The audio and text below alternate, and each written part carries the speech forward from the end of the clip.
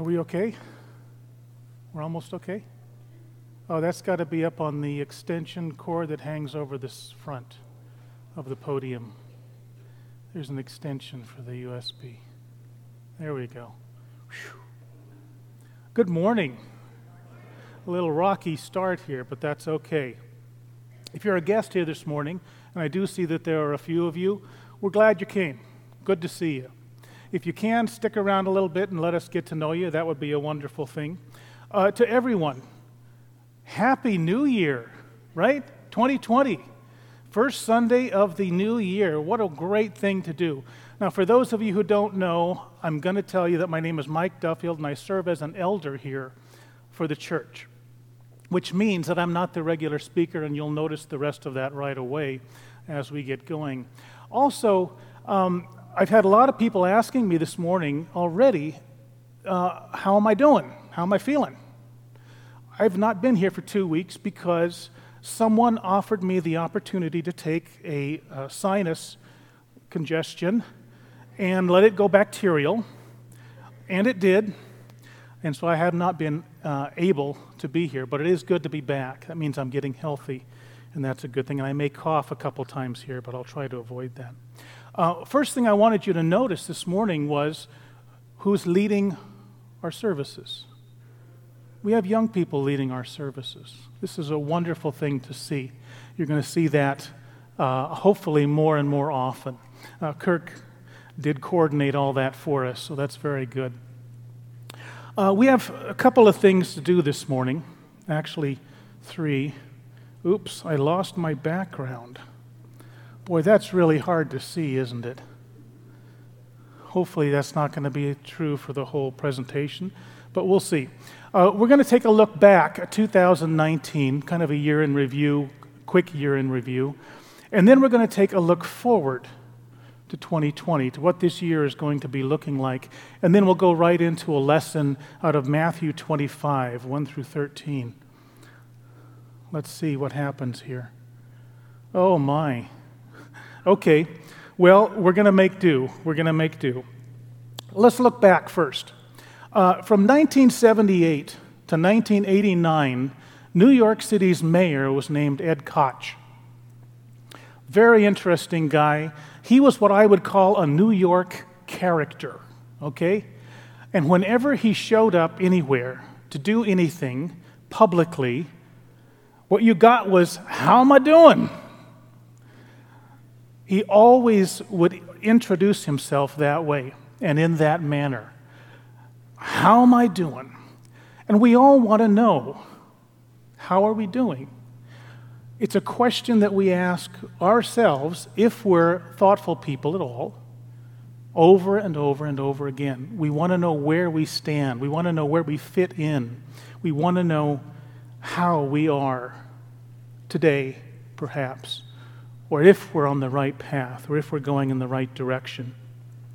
We want to know our condition. We want to know if we're healthy. And it's a valid question. When we look back and ask that question, there are a lot of things that'll probably show up about that, and we'll talk about that a little more.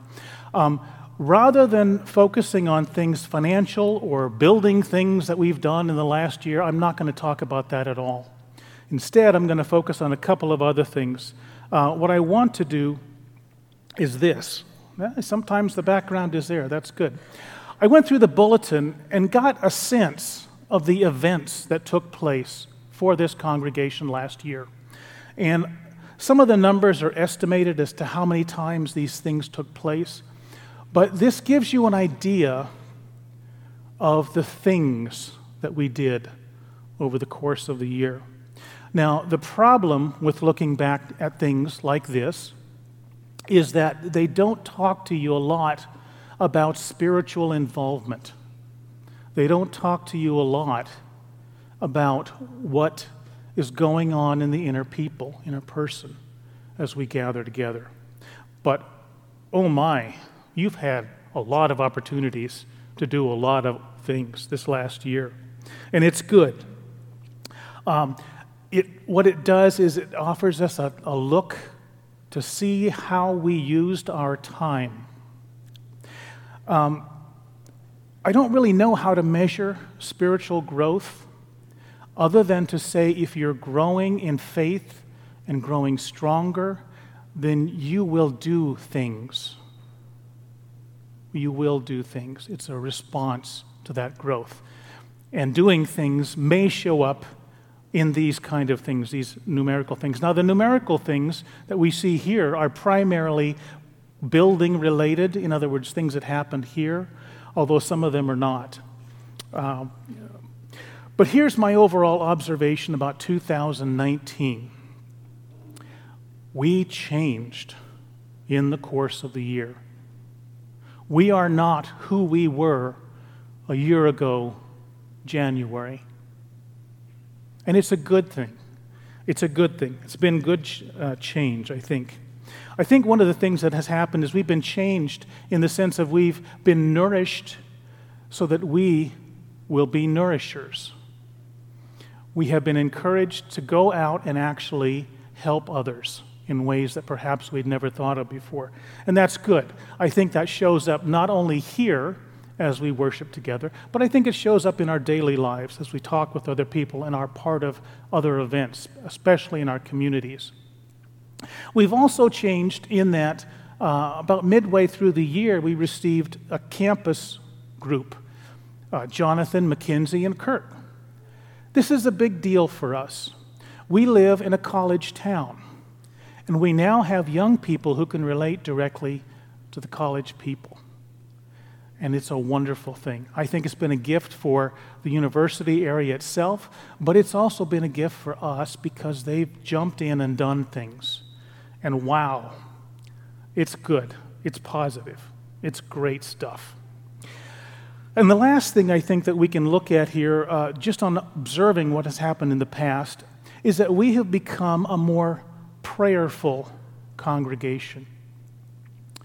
We have purposefully put in place opportunities and times for us to go to God in prayer. And I got to tell you, God is listening because I see changes in people, in choices, and in the congregation. And it is a blessing. We are actively involved not only in individual prayer, but in corporate prayer. And that's a good thing.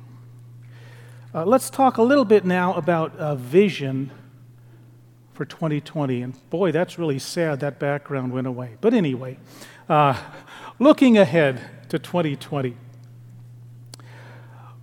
we're going to see, I think, this coming year more. All right? Are you ready for more? We're going to see it. I think we're going to see more of 2019.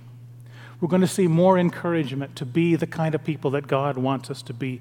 More encouragement to be disciples, okay? To serve God because we have learned how to serve God and we're going to respond to that in some way. We're going to see more encouragement to consider this congregation, not just here at the building, but as part of a family. And that means the commitment of being part of a family. And I think that's good, and I think that's healthy.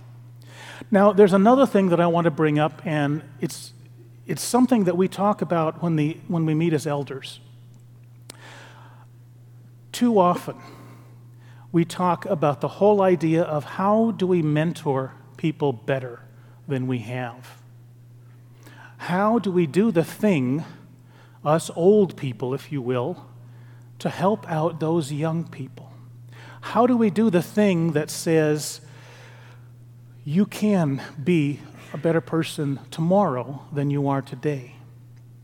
Now, we can do that by example, okay? We can show up and be here a lot, but I think we have to be more active about our whole mentoring process.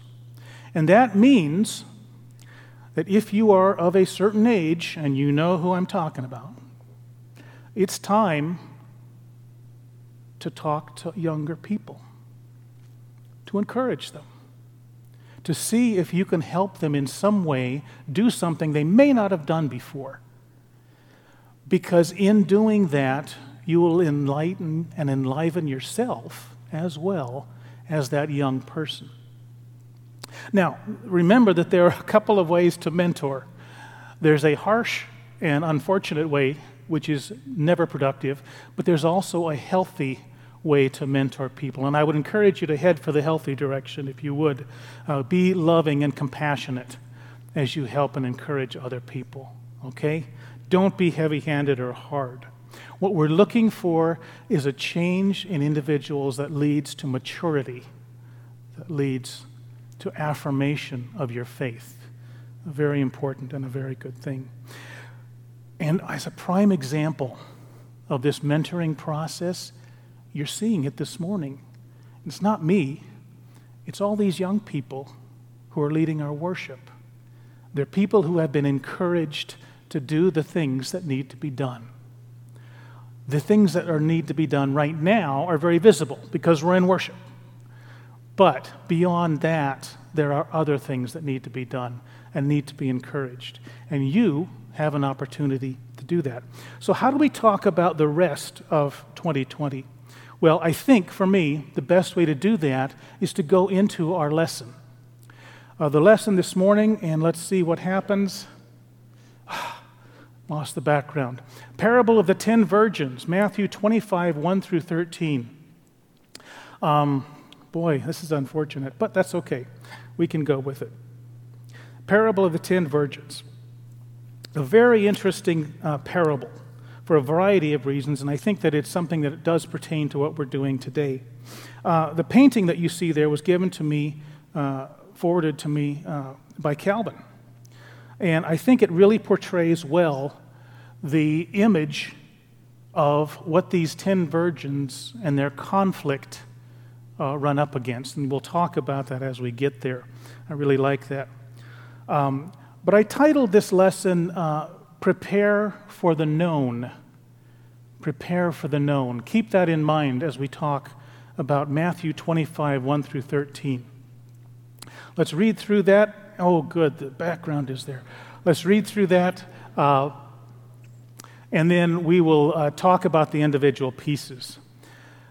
Matthew 25, starting in verse 1. At that time, the kingdom of heaven will be like 10 virgins who took their lamps and went out to meet the bridegroom. 5 of them were foolish, and 5 were wise. The foolish ones took their lamps, but did not take any oil with them. The wise ones, however, took oil in jars along with their lamps. The bridegroom was a long time in coming, and they all became drowsy and fell asleep. At midnight, the cry rang out, "Here's the bridegroom. Come and meet him." Then all the virgins woke up and trimmed their lamps. The foolish ones said to the wise, "Give us some of your oil, our lamps are running out." "No," they replied, "there may not be enough for both of us and you." Both us and you. Instead, go to those who sell oil and buy some for yourselves. But while they were on their way to buy the oil, the bridegroom arrived. The virgins who were ready went in with him to the wedding banquet, and the door was shut. Oh, it's there. I know it is. Later, the others also came. "Sir, sir," they said, "open the door for us." But he replied, "Truly I tell you, I don't know you. Therefore, keep watch, because you do not know the day or the hour." So, like in looking at any scripture, you always want to look at the context of what you're dealing with. Where does this fall in Matthew's gospel? You'll notice that it falls very heavy toward the end of Jesus' ministry. Just before this parable, we have Jesus' discourse on the end times, on the times that are coming and the catastrophes that will be signs of that coming. And he points out very strongly that the time that he's going to return is not knowable. It is unknowable. What happens after this parable? After this parable, we have another parable of the bags of gold, where servants are given the master's money. The master goes away, and then the master comes back, and the servants are rewarded or not, depending on what they have or have not done. And then after that, Jesus' final discourse talks about the separation of sheep and goats in the last days, in the judgment. Very difficult time for everybody. So, in this context, let's look at what the parable is about. Now, remember, a parable is a very specific kind of story. The common thing that we say is it's an earthly story with a heavenly meaning. Okay, that's one way of putting it. Another way to think about it is it's a simple story with a subtext illuminating a scriptural truth. Okay, a scriptural truth. Let's see if we get... Okay, whew. I don't know. Each time it's an adventure. So let's start at the beginning. We'll go through this verse by verse and just talk about some of these things. At that time, the kingdom of heaven will be like 10 virgins who took their lamps and went out to meet the bridegroom. The parable starts out very specifically at that time, referring to the end times. Okay? That's what the that time means. And it tells us right away that it's about the kingdom of heaven. Okay? Nothing new about that. It's a simile. We're talking about God's kingdom, very simply. The scene is set in the first verse. We have 10 virgins who took lamps and went out to meet a bridegroom. We know there's a wedding taking place, right? And 10 is an awful lot of virgins. 10 virgins. Now, the word is a literal translation. The 10 virgins could be also seen as bridesmaids. Okay, it's the same idea. So we know the setting of the story. The next thing that we find out is very interesting. In verse 2, we find out something about them. And notice how they're separated out. 5 were foolish and 5 were wise. 5 were foolish and 5 were wise. Wow, what does that mean anyway? Well, the Amplified Translation says 5 of them were foolish, thoughtless, without forethought, and 5 were wise, sensible, intelligent, and prudent. Okay, interesting. It tells us a little more about them. It describes them a little bit. But the original words that we're looking at are these. The word foolish is moros, which means dull, stupid, or heedless, a blockhead. And I always think of Charlie Brown when I think of blockhead. But the word we're looking at here is the root of the word moron. Okay, that's the word that we use. This is not pretty, okay? 5 of these bridesmaids are not in a pretty situation. What about the wise? We're looking at phronimos, which means thoughtful, sagacious, discreet, a cautious character. Very strong contrast between the two people, and yet they're all bridesmaids. They are all bridesmaids. Okay? The next thing we learn in verses 3 and 4 is why they are given these words as descriptors. The foolish one took their lamps, but did not take any oil with them. The wise ones, however, took oil in jars along with their lamps. Oh my, not a pretty situation. The choices that they have made reflect who they are, not unlike the choices we make reflect who we are. Okay? And then in verse 5, this thing about the bridegroom being a long time in coming, and they became drowsy and fell asleep. One of the things that's not part of this parable has a lot to do with the culture of the ancient Middle East. The tradition was that if there was going to be a wedding, that the groom would hold a giant banquet for everybody, and that would be basically the ceremony or the wedding itself. And it would take place at his house. And the tradition was that when the day and time of the wedding was to take place, he would go off with his groomsmen and collect the bride, usually in the same village or somewhere nearby. And when the bride was ready, she would get onto an animal of some sort and ride back for the banquet. Now, the other thing that used to take place was that the groom and the groomsmen would basically kind of parade back, because within the village, it was a wonderful, joyous time, and everybody was invited to participate. So the trip back was not a direct route. The trip back usually was kind of wandering and going around here and there, and it could take as long as it takes, because everybody was celebrating the coming of the bridegroom. So that explains a couple of things. First of all, it explains why the bridegroom was a long time in coming, but it also explains why they became drowsy and fell asleep. They were waiting a long time. And then we have the climax of the parable right here. Verse 6, at midnight the cry rang out, here's the bridegroom, come out and meet him. The whole purpose of this parable is to get to this point. It's all about the bridegroom arriving to meet everybody for the wedding. Now remember, this is a parable, so he's talking about something bigger here. We'll deal with that in just a few minutes. All right.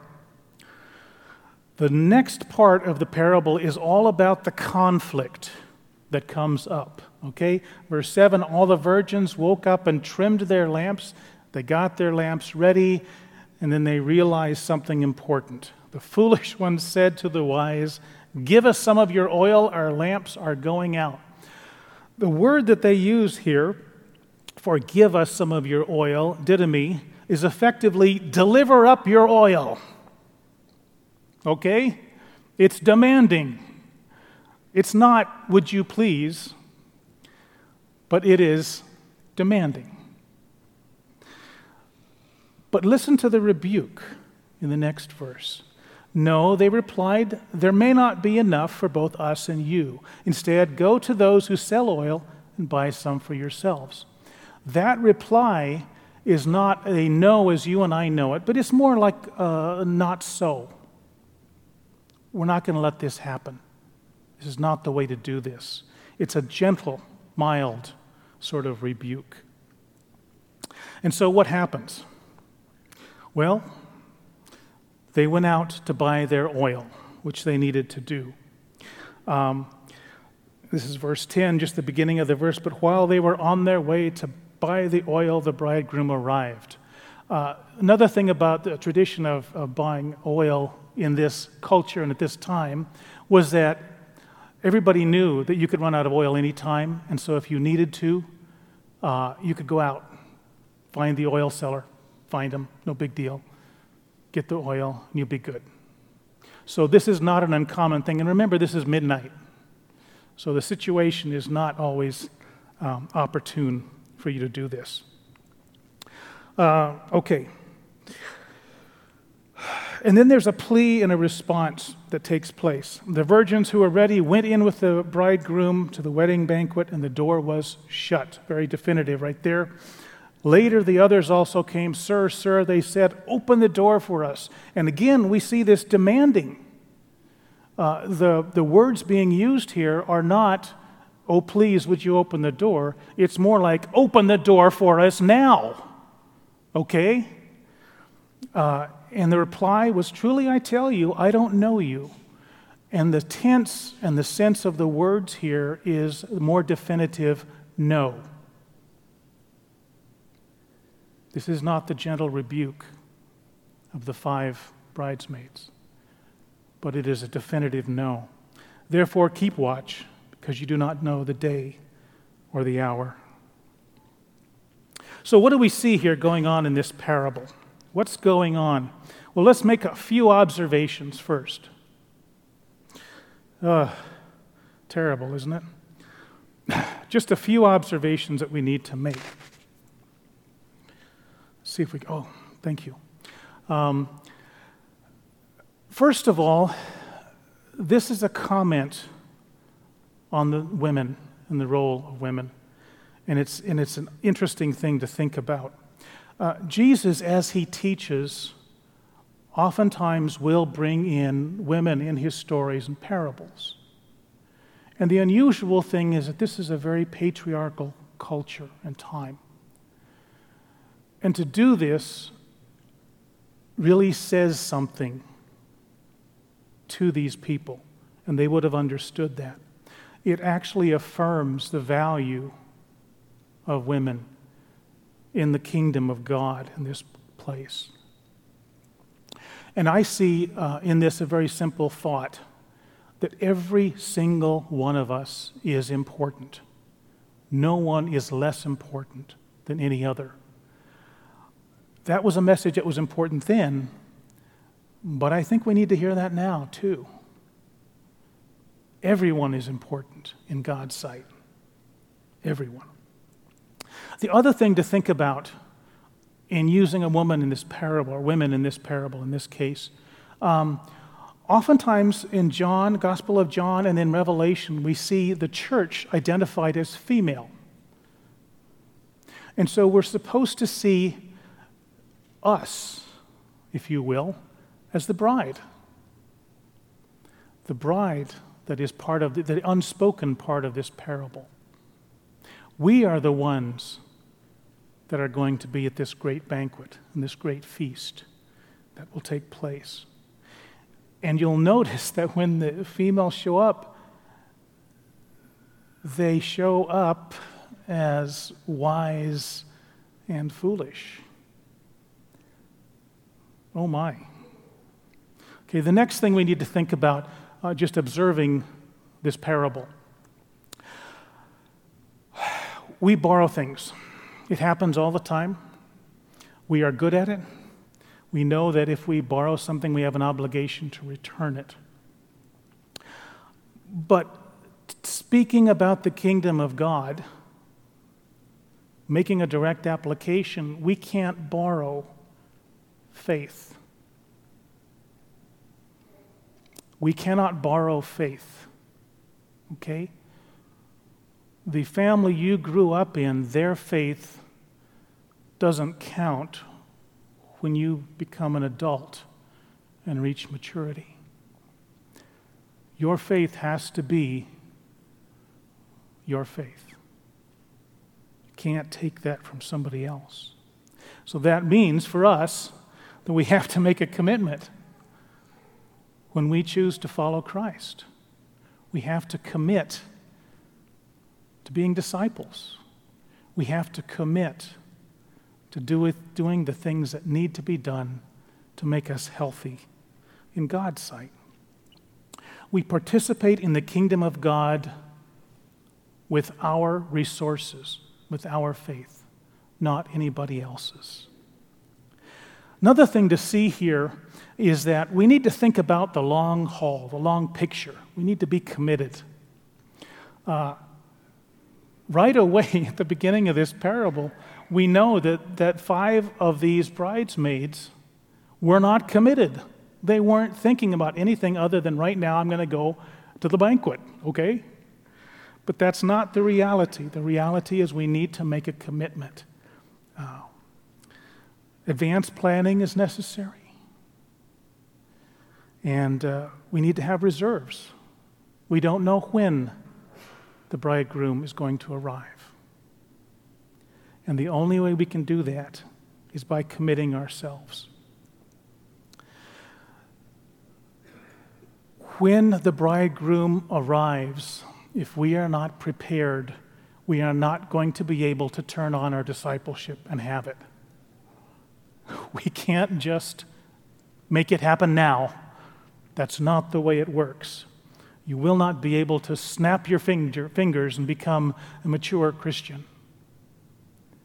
It is something we have to cultivate. And then the last thing to think about in this parable is failure. We don't like to talk about failure a lot, but I think we need to. When things go wrong, problems are not solved by shouting at others. Did you know that? I learned that very early. You'll notice in verse 8, we have the 10 virgins, bridesmaids, screaming at their opposite number. It didn't make a difference. It didn't help. They scream at the bridegroom. We don't see the door opening. I like the saying that Kenneth Bailey has in Jesus Through Middle Eastern Eyes. He writes, "In the kingdom of God, barking orders at others is not an acceptable way to try to solve problems created by our inadequacies. It's not my fault." That's not the way it works. Not the way it works. So a couple more things, then we'll close for today.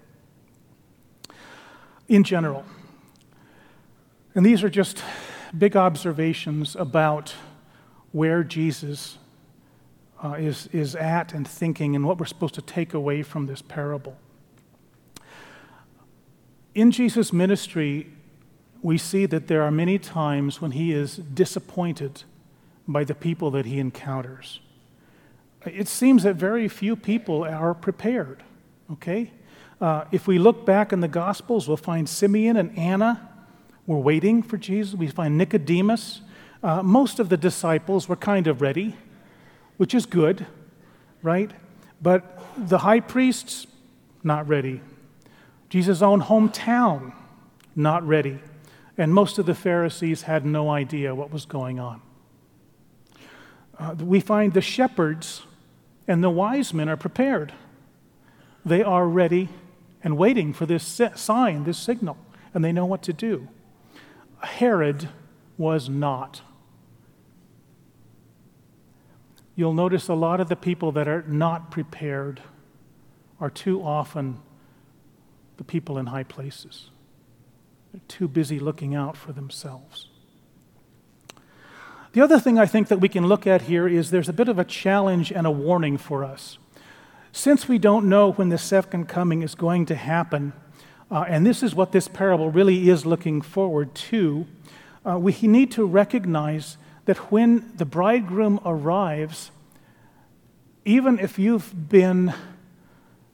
think you're ready, there is a chance that you will not get in if you are not prepared. You can think that you're ready, but if you've not made preparations, if you've not made the discipleship your life, if you've not done the work you need to do as an individual, you can have a really hard time because that door may close. And the door that we're talking about is a door that will close. And that's something I don't even want to think about. But the reality is there will be a time when time will be over. The second coming will happen, and you will either be in or you will be out. And that's it.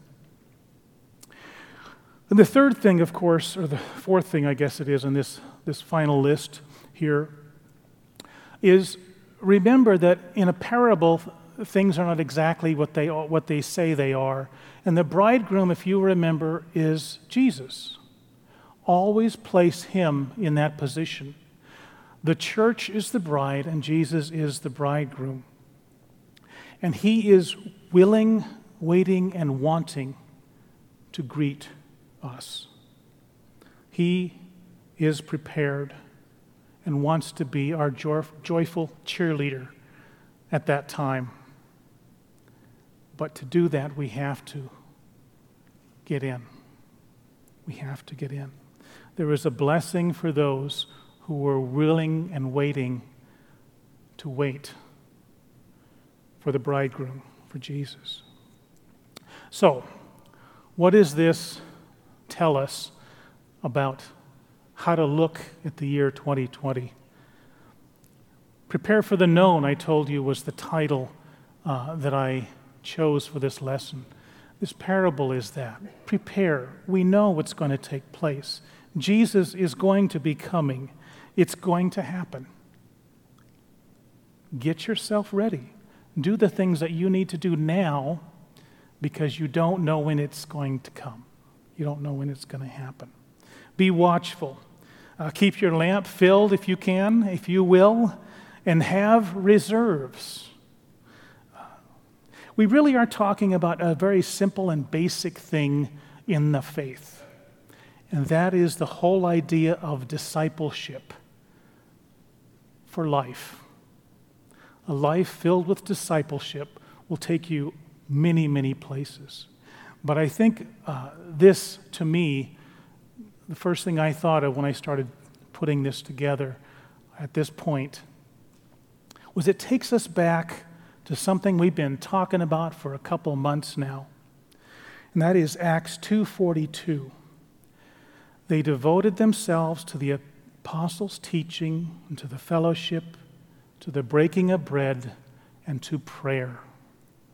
All of these things are aspects of discipleship, where we need to be and what we need to be doing. Well, my look back, my look forward, my look into the parable has been pretty quick, pretty straightforward, pretty simple. But I've got one last note. Going into this year, it will get a little messy at times.